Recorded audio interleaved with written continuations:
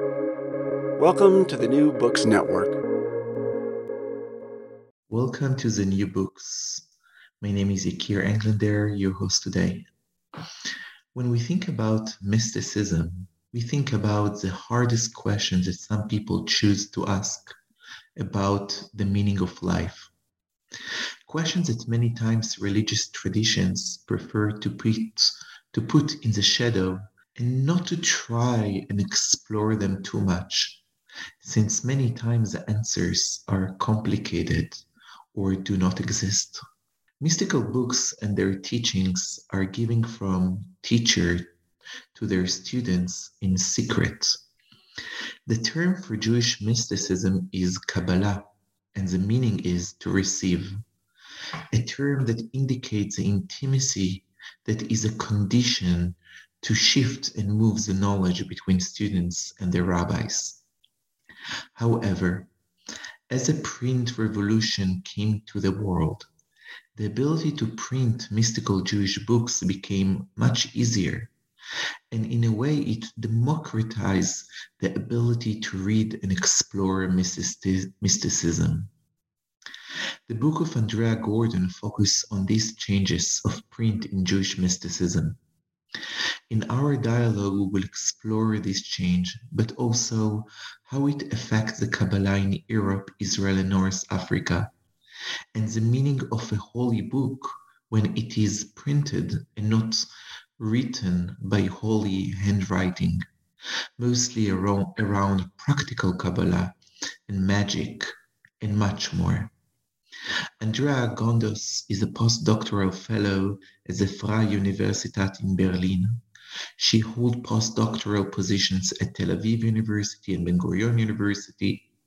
She was also a fellow at the Katz Center of Advanced Judaic Studies at the University of Pennsylvania.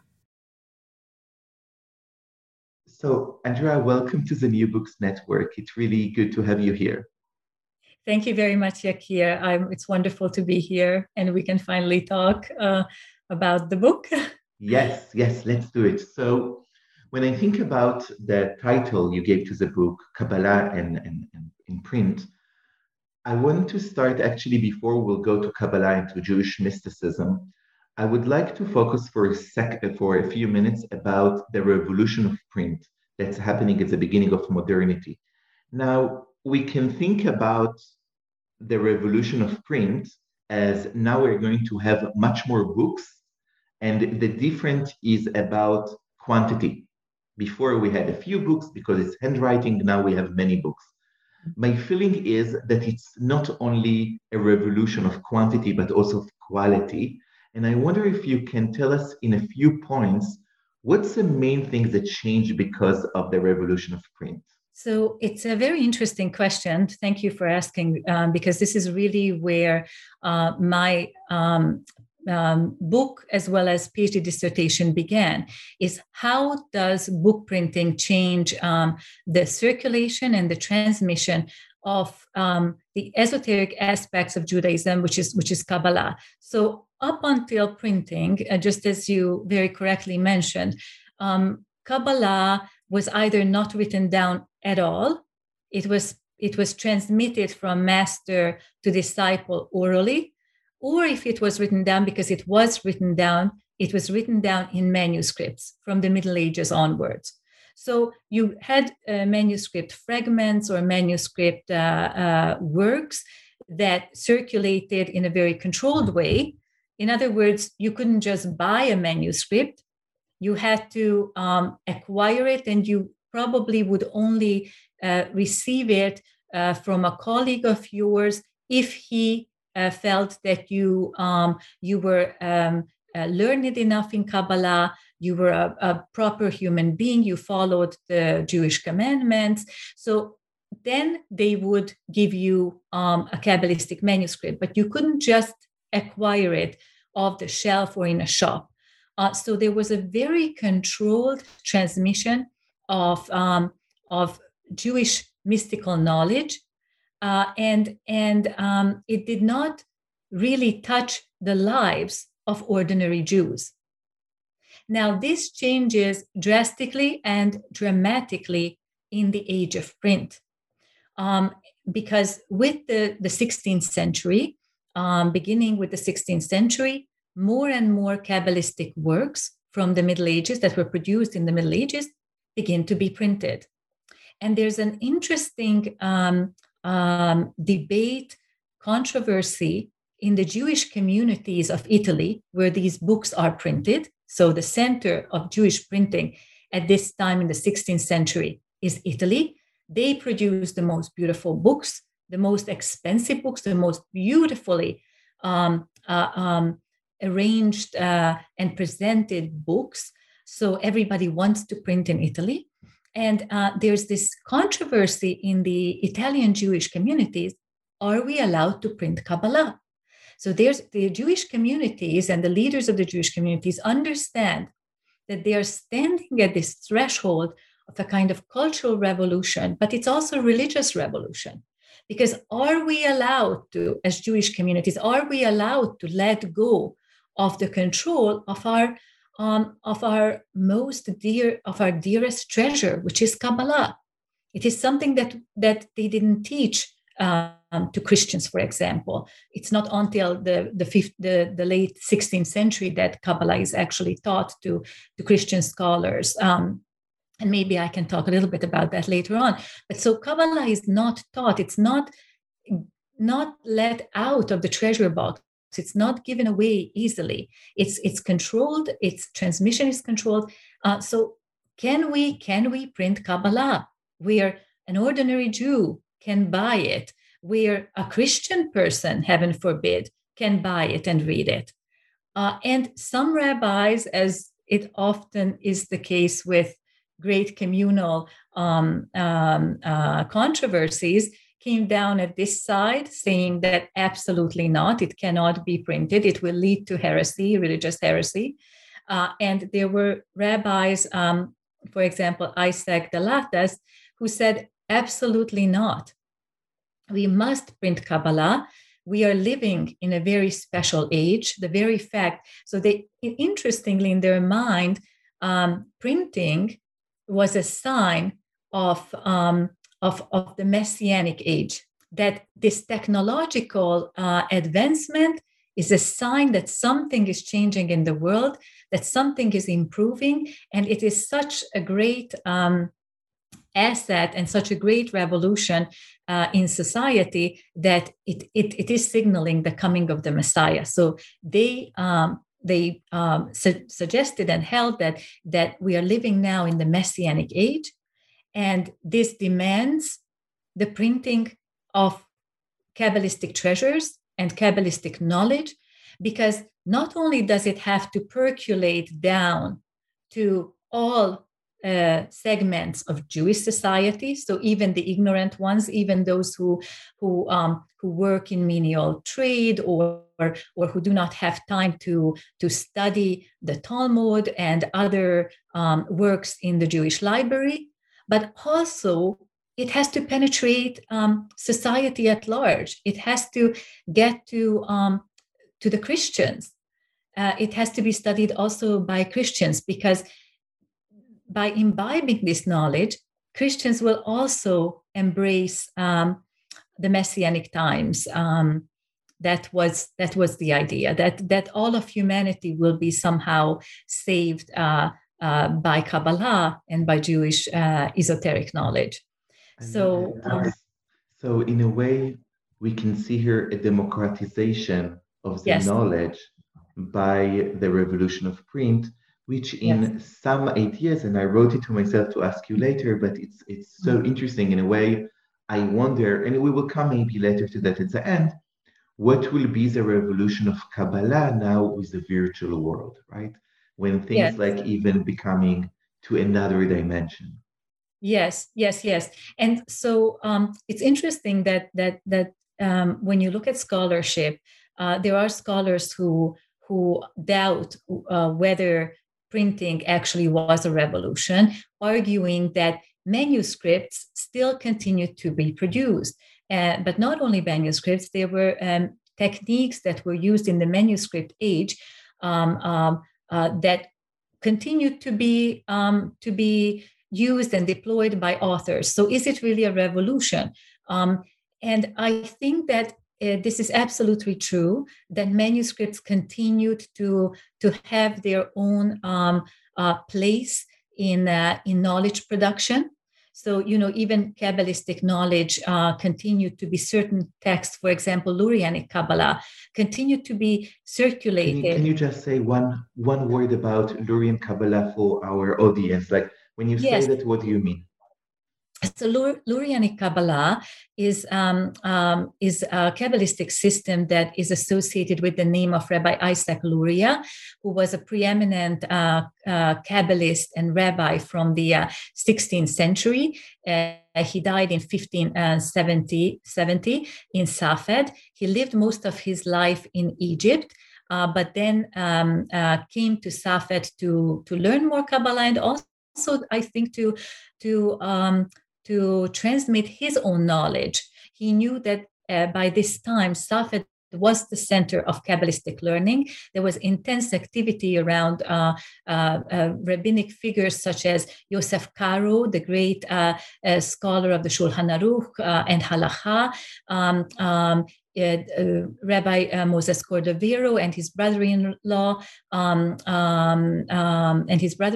in Safed.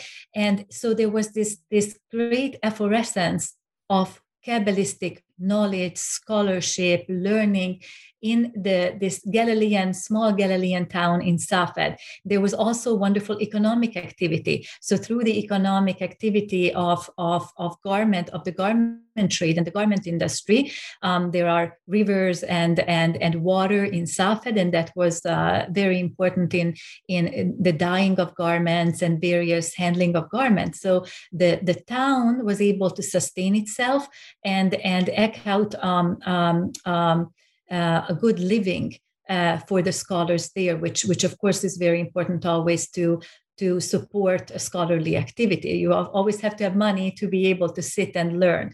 So they had the money and they were able to sit and learn, and everybody the world around in various Jewish communities, they recognized that this is the center of authentic Kabbalah learning at the time. So Rabbi Isaac Luria comes from Egypt and settles in Safed, and in a very short period of time, he manages to gather a large coterie of students around himself and around his teachings.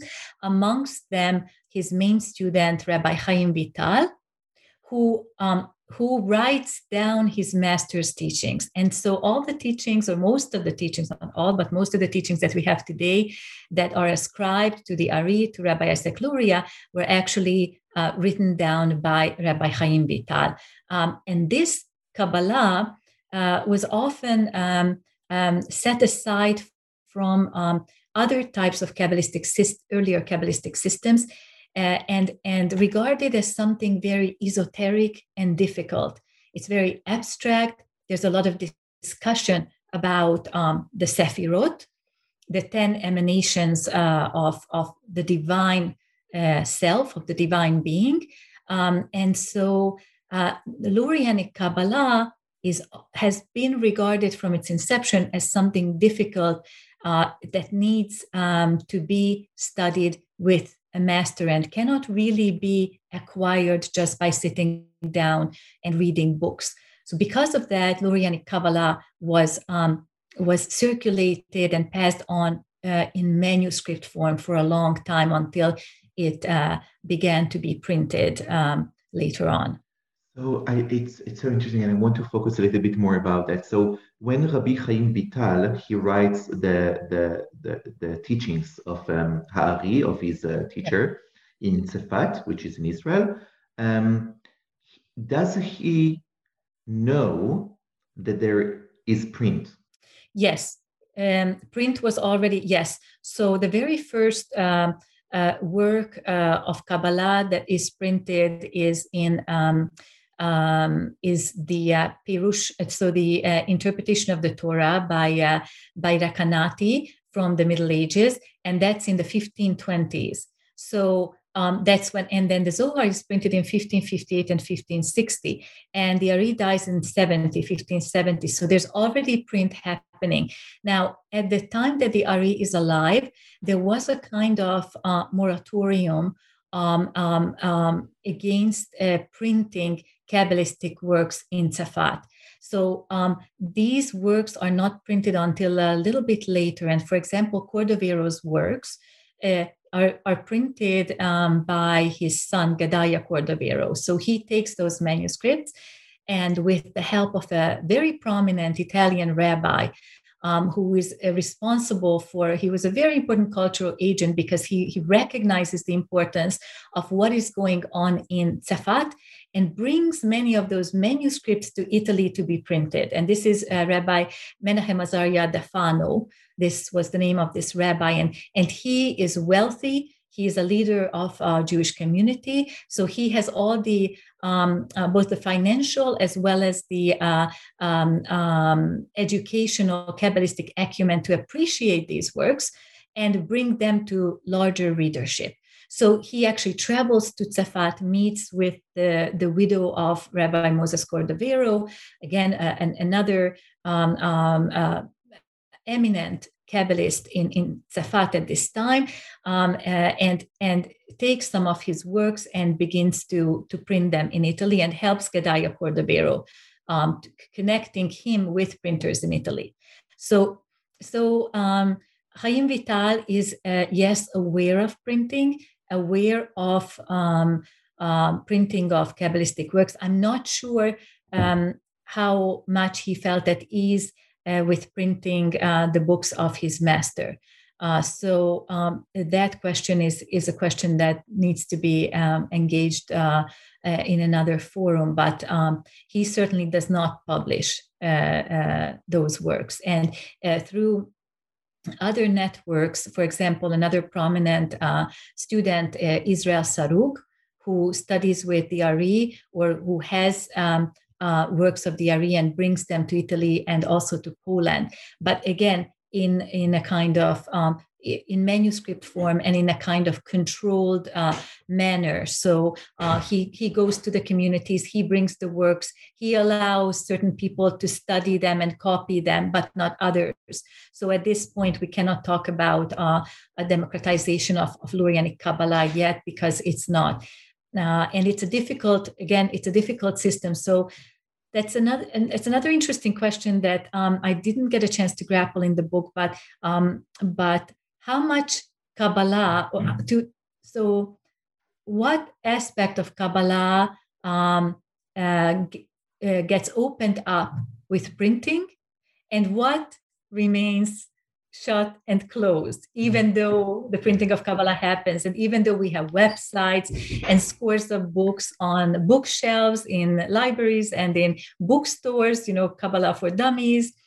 We have the wonderful edition of the Zohar that was recently printed by Professor Daniel Matt, which opens up the Zohar in beautiful and meaningful ways.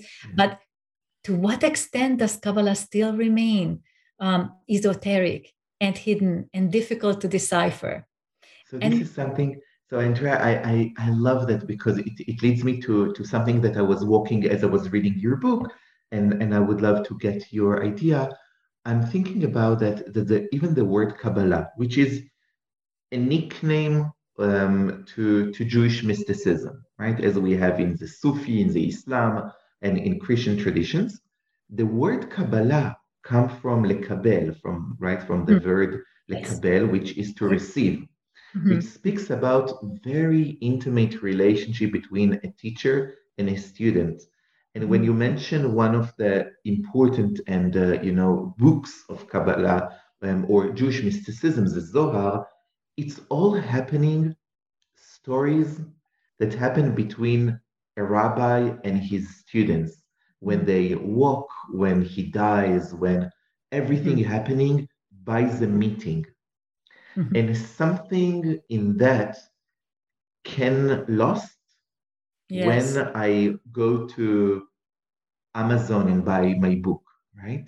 And then you speak about Rabbi Chaim Vital, who is aware of that in a way, or maybe start having feelings. And his book that I am learning for years is a book that it's like, in a way, I feel he says like, you want to buy my book in Amazon? Good for you. Try to understand me. I mean, no chance. Like you must have a master in order, in a way, in order, and you need to have so much knowledge in order to understand me. So I wonder about this Kabbalah as a verb to receive that maybe is lost by print. Yes. So there's always positive and negative side to printing and to inscription. So when you write something down, you inscribe it, you give it a form, you give it meaning, you give it endurance, because the word endures once it's written down on the page. Whereas often we associate oral transmission as losing something. You speak something, you lose something. You speak a word, it might be lost. But if you're written down in a contract, a contract is written, it endures, it has a form, and everybody understands it. Whereas something oral perhaps has a secondary, perhaps secondary to print and to inscription in some sense. But quite right, you noted quite rightly that that there's something wonderful and something superior to the spoken word. It has a kind of elasticity. It allows for different possibilities that print doesn't necessarily allow for. One of my colleagues who has difficulty with the printing of the Zohar, in the sense that he claims the printing fixes the text too much. And there are so many manuscript versions of the Zohar that because all we see is the printed Zohar text, which was fixed and shaped by the printers of the Mantua and the Cremona editions, they looked at all the manuscripts, and from those manuscripts they selected, A, B, and C, but not D, E, F, and we can go on. There were so many manuscript variants of the Zohar circulating throughout the Middle Ages, and the editors picked and chose what they felt would put together a coherent edition of the Zohar. But he argues, Professor Daniel Abrams, that by doing so, you lose sight of other Zohars that we don't have access to because they remain in manuscript. So we lose relationship to texts and ideas because they were left in manuscript. So that's one of the things that the age of print brings up. And print versus oral transmission, or print versus manuscript transmission. So we have orality, we have manuscript, and we have printed works. So these are the three types of modes of transmission which compete with each other, and each one offers a different advantage and disadvantage. Now, one of the things that happens, and which informs my book, is that the secondary elites in Jewish society, what I call secondary elites. So the rabbi that I concentrated on was Rabbi Yisachar Beer. He most likely lived in Prague from the end of the 16th century to early 17th century, and they didn't really have the wealth to be sustained by a community. They had to work and eke out a living. So often they took on educational roles in the Jewish community. So they would be melamdim, they would teach smaller children, or they would be parnasim, they would have sort of secondary roles in the synagogue, but they didn't really have the full-time position that a rabbinic leader or a wealthy person in the community would have to build a library and to study, to have the time to study with a master. They didn't really have that, but they were They were educators, they were pedagogues, and they understood that there are all these works now in print, and that there's a gap between the printed work and the reader, that there are others like them or others that do not have the same kind of, even the same kind of education as they have. They want to have access to this kind of knowledge. They want to enrich their lives, their Jewish observance, by having access to Kabbalistic ideas. Because by this time, Kabbalistic ideas have been circulating, people know about it, they hear about it, and certain customs.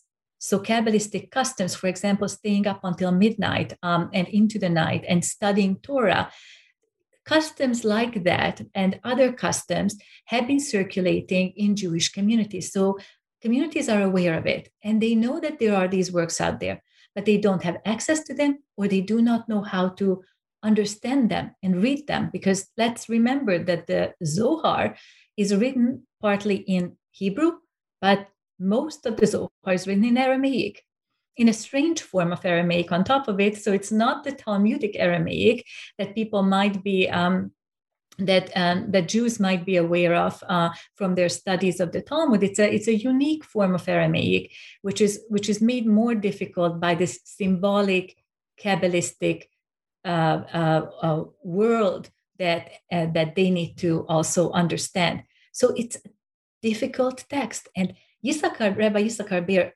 and others like him understand that there is this gap, this void between readers and works. And what do? They say, wait a minute, I'm teaching. We need some kind of a teaching tool, some kind of a study guide that would help these readers understand this text better. So he wrote, for example, 4 works, and each of these 4 works tries to make the Zohar more accessible. Exactly. So what does he do? As a good pedagogue, there's a problem with the language. It's Aramaic. Let me put together a dictionary.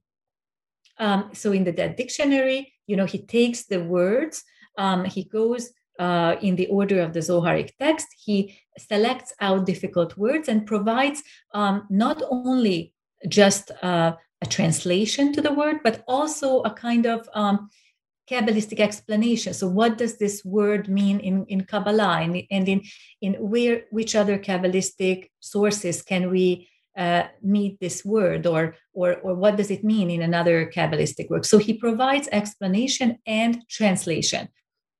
In another work of his called Yesachar, he recognizes that the main aspect of Jewish life is law, legal aspect of life, halakha. How do we live? What do we do? What kind of observance do we, through different observances, how do we worship God? Through halakhic observance. So he says, okay, let me enrich the ordinary Jew's observance of halakha by giving explanations from the Zohar, so that the person would understand that you're not just doing this as a rote, just because you were commanded to do it, but rather, he says, this actually has great ramification to how the world works. You, the individual Jew, no matter whether you're a slaughterer, a field worker, a petty merchant who travels from town to town, you have a responsibility and a job, and everything you do in your daily life will have an effect on God, on the divine, on the heavenly realm. So it's really profound what he does, because he takes this very complicated system of Kabbalah, which until then was in the domain of the elites, of the Jewish elite, of Jewish elite society, and brings it down to the level of ordinary Jews, in order to enrich their life and in order to enrich their observance of Judaism. So So Andrea, it's open so many questions. I want to try to focus on one of them. I think about in 100 years, in a few hundred years, the new Kabbalistic from today we will not even have only, not only their books, we are going also to have their podcast. We're going to have their voices, right? I mean, just imagine if you could now listen to all the lectures of Zehavi from Tzfat, it will be fascinating for you, right? Because you will not need Chaim Vital. You will say, hey, I want to listen to him.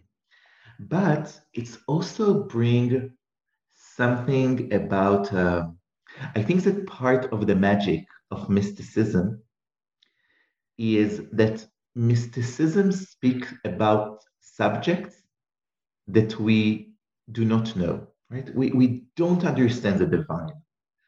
And there is a belief that these mysterious people there, in Sefat, it's a romanticization maybe, but also maybe true.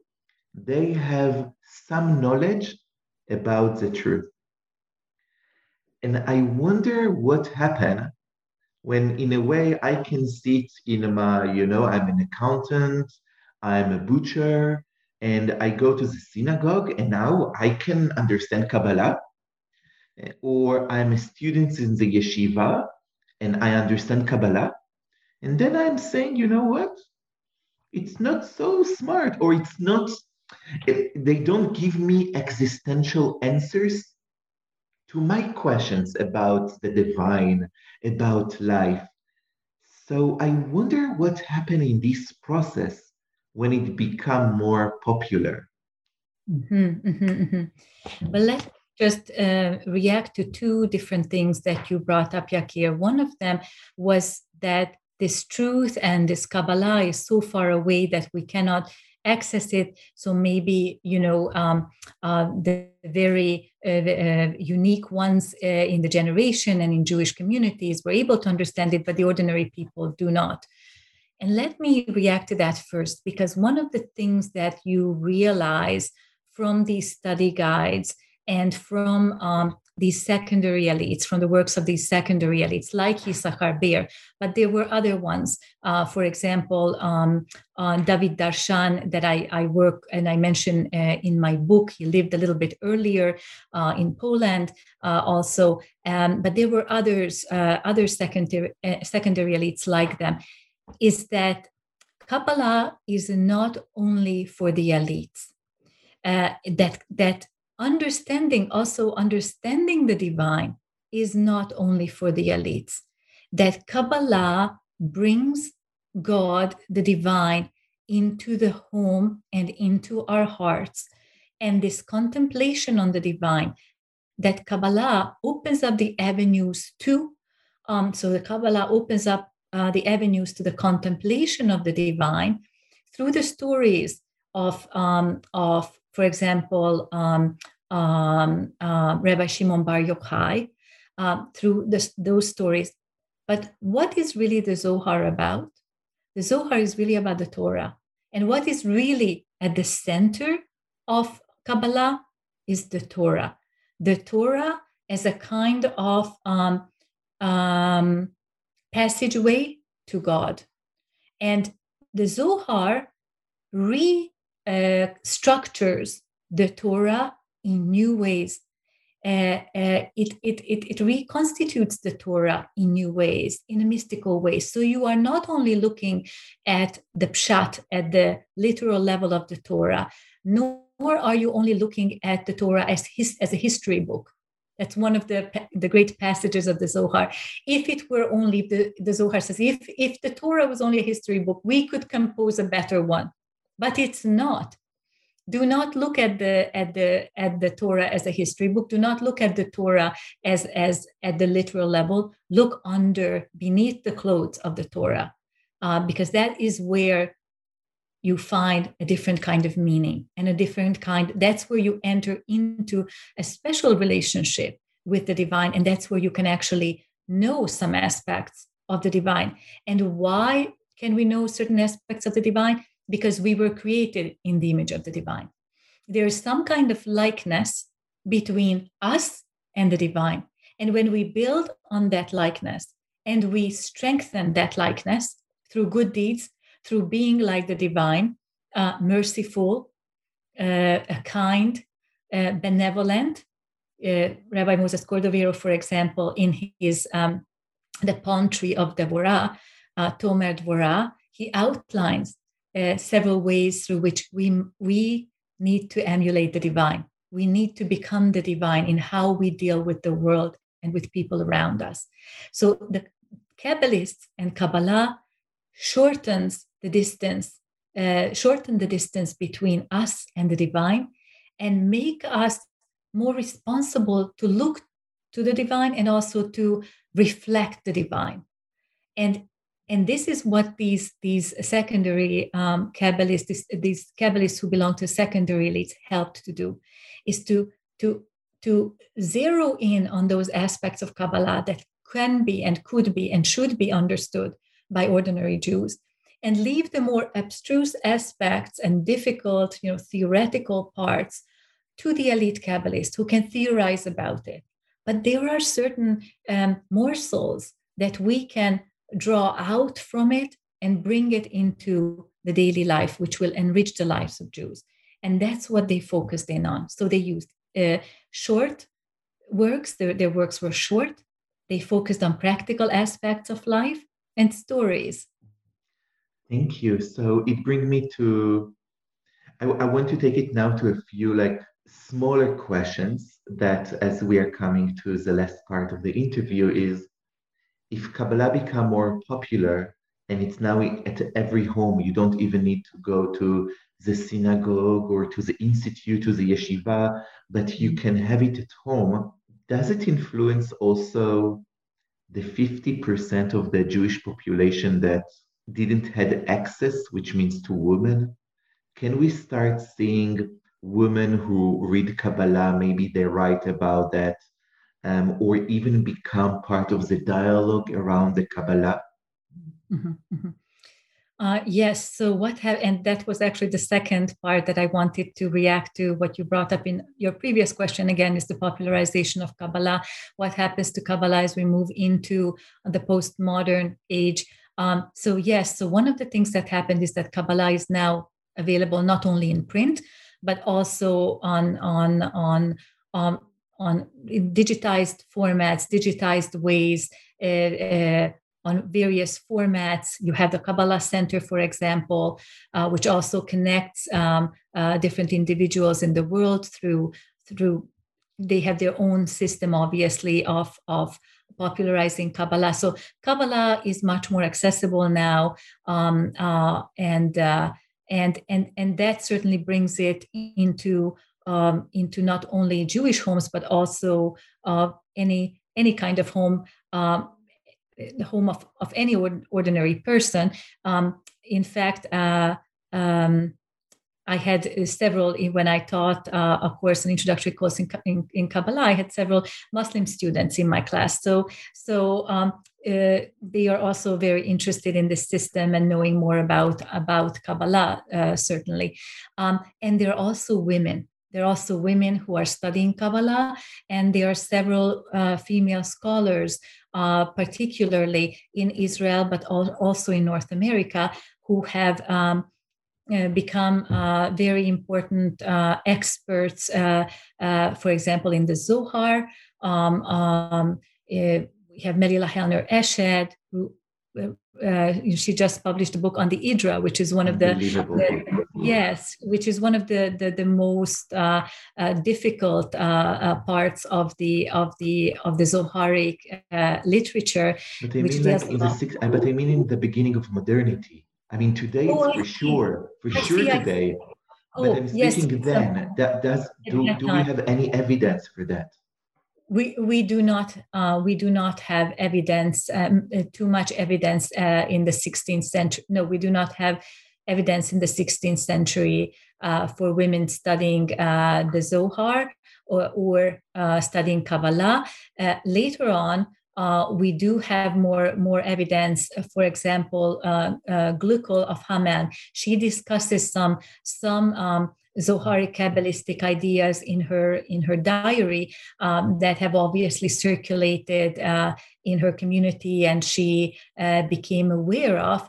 So there's evidence there, and certainly some of the prayers that were recorded and discussed, the Tchines by Professor Hava Weissler. So there, later on, there is some evidence of the circulation of Kabbalistic ideas, but not in the 16th century. So at this time, Kabbalah is very much in the exclusive domain of male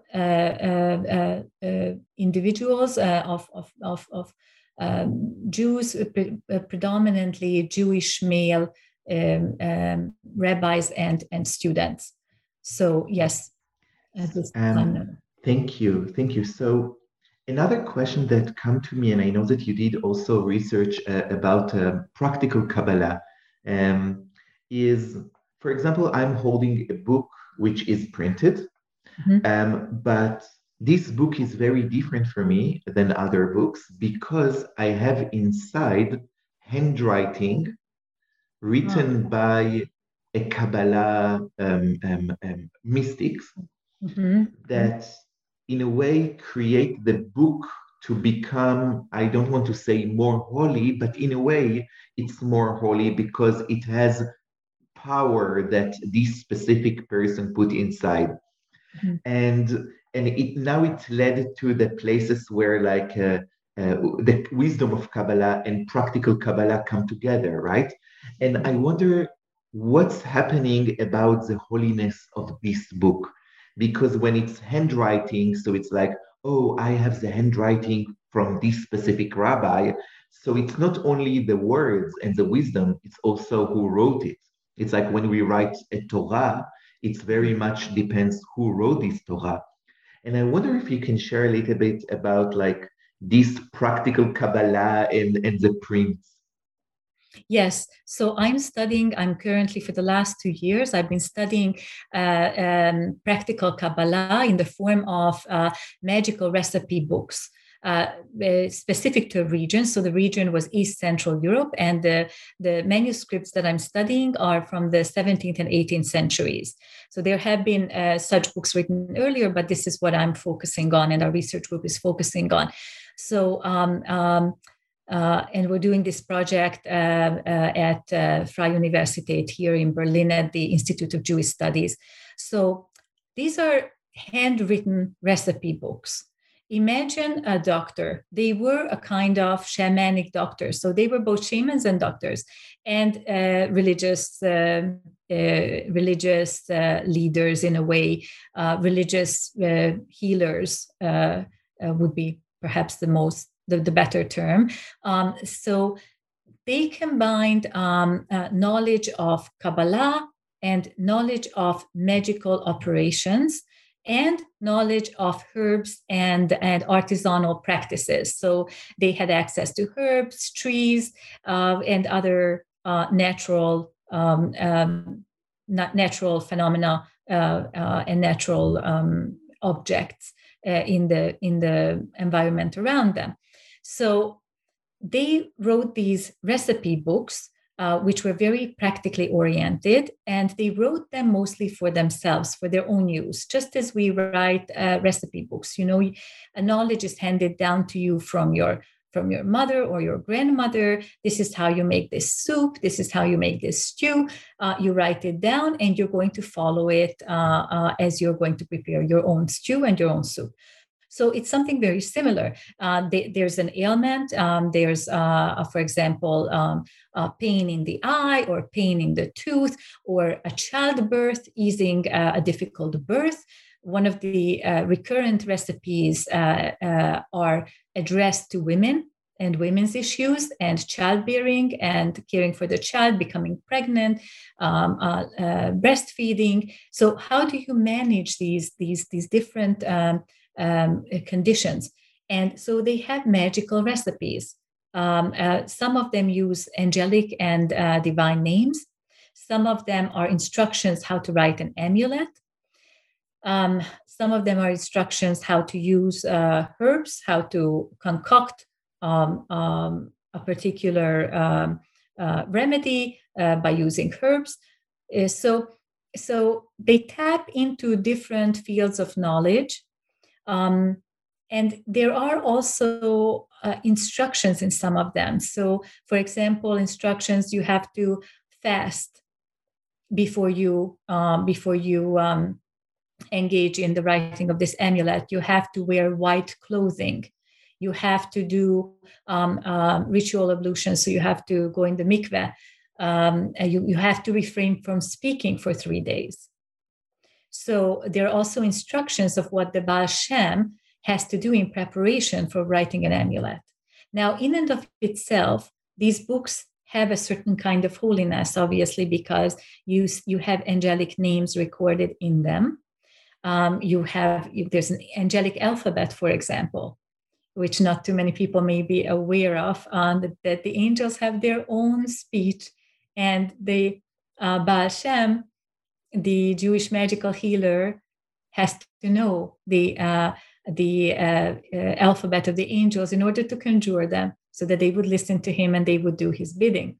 So you have these elements in these manuscripts, and therefore there is an inherent holiness to them. And of course, they're written by hand, which sometimes makes my life very difficult, trying to decipher, is this the shin? Is this, what kind of letter is this? And sometimes it's smudged, several hundred years old. It's a miracle that some of them survived the pogroms and the vicissitudes of Jewish communities in East Central Europe, and the Holocaust, of course. And so they are holy. But the really holy objects are usually the amulets. And I have found books that do have prepared amulets in them.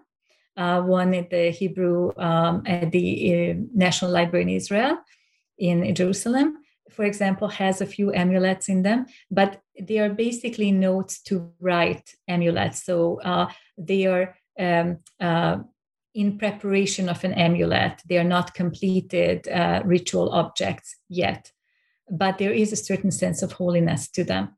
And they're a fascinating, fascinating world, because each one is slightly different. You would expect to find similar or very same recipes for the same ailment, because they come from a similar geographical region. So for example, if let's say we talk about Morocco, where your grandfather had probably access to similar kind of recipe books, perhaps I would expect those recipes to be different. But here you're talking about the same geographical region, and yet